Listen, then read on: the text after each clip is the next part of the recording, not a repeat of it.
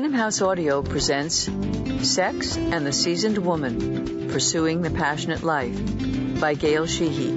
Read for you by the author.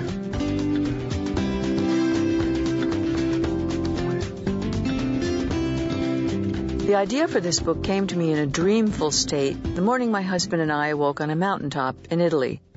It was a few days after I had put to bed a wrenching book about the families of 9/11, but already we were transported by the sensuous landscape of Italy's heartland, Umbria. "I know what my next book has to be about," I murmured. "Sex and the Seasoned Woman." "What's a seasoned woman?" my husband asked. "You're lying next to one." Like any aha moment, it seemed obvious once I began thinking about it. Sex and older women used to be considered an oxymoron, rarely mentioned in the same breath. As late as 1996, the largest national sex survey since the Kinsey Report did not bother interviewing people over the age of 59. It was assumed that a woman's sexual pilot light was extinguished by menopause, and she was content to slip into the desexualized role of on-call grandma and caretaker for whatever members of the family got old and sick first, or whined the loudest. Most women are still socialized not to expect much after 45 or 50, except dulling hair, brittling bones, shriveling sex organs, and a social life centered around playing a little poker with the girls and maybe celebrating a birthday by tucking a dollar bill into the jockstrap of a male exotic dancer. Do people really think we all trade the delights of touching and being touched for some hobby utilizing yarn? Is there some inhibition ingrained in Americans that prevents us from imagining our parents, or, God forbid, our grandparents, between the sheets but not asleep?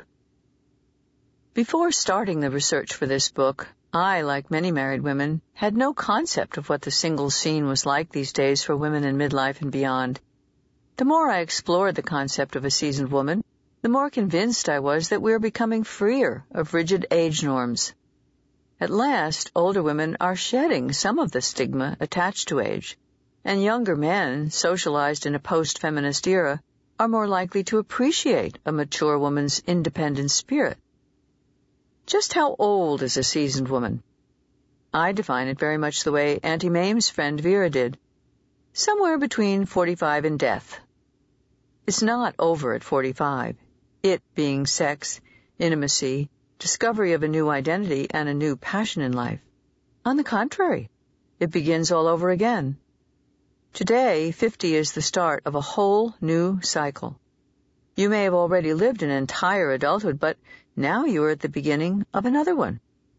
A portion of the lifespan that I identified in 1995 as our second adulthood. Given the prolonged American post-adolescence, the first adulthood today runs roughly from the age of 30 to 50. The years from 50 to 80 or 90 represent an even longer span. What to do with all the time left?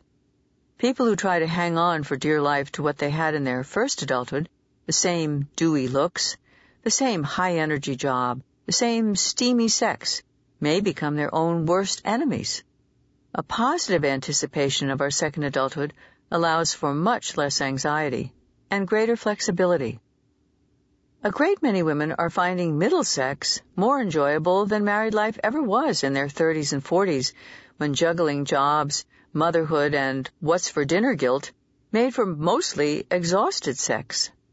Some are single, some remain married or have remarried, but now, freed from the long emergency of young motherhood, they're finding out how delightful it can be when it's about only you and him again. Today's women in their mid-40s, 50s, and 60s are at the peak of their lives. They consistently tell me and other researchers that they are happier and more productive than they have ever been before. Why? For one thing, women have a universal marker event to wake us up to the need to re-examine and revamp our lives: menopause. This natural milestone in the life cycle gives women a chance, even an excuse, to regather our forces and our energy, to seize the day and to say, this is the time to change. On our day trips around Umbria to the lofty hill towns of Italy, my husband and I always found a terrace restaurant where we could sip a cool drink, hold hands, and lose ourselves in the magic of the moment. Inevitably, I noticed there were other vacationing couples of middling age indulging in the same sweet pastime. I had a hunch that there was a lot more excitement and experimentation going on among women and men over 45 than our youth-obsessed society was aware of, or ready to admit. It was clearly time to extend my ongoing exploration of adult life stages. What is a seasoned woman anyway? She's spicy. She's been marinated in life experience. Like a complex wine, a seasoned woman has many flavors. She can be alternately sweet, tart, effervescent, assured, alluring, resourceful, maternal, and playful. She is less likely to have an agenda than a young woman, no biological clock tick-tocking beside her lover's bed, no campaign to lead him to the altar, no rescue fantasies that could ensnare him in a thicket of her immature needs. The seasoned woman knows who she is.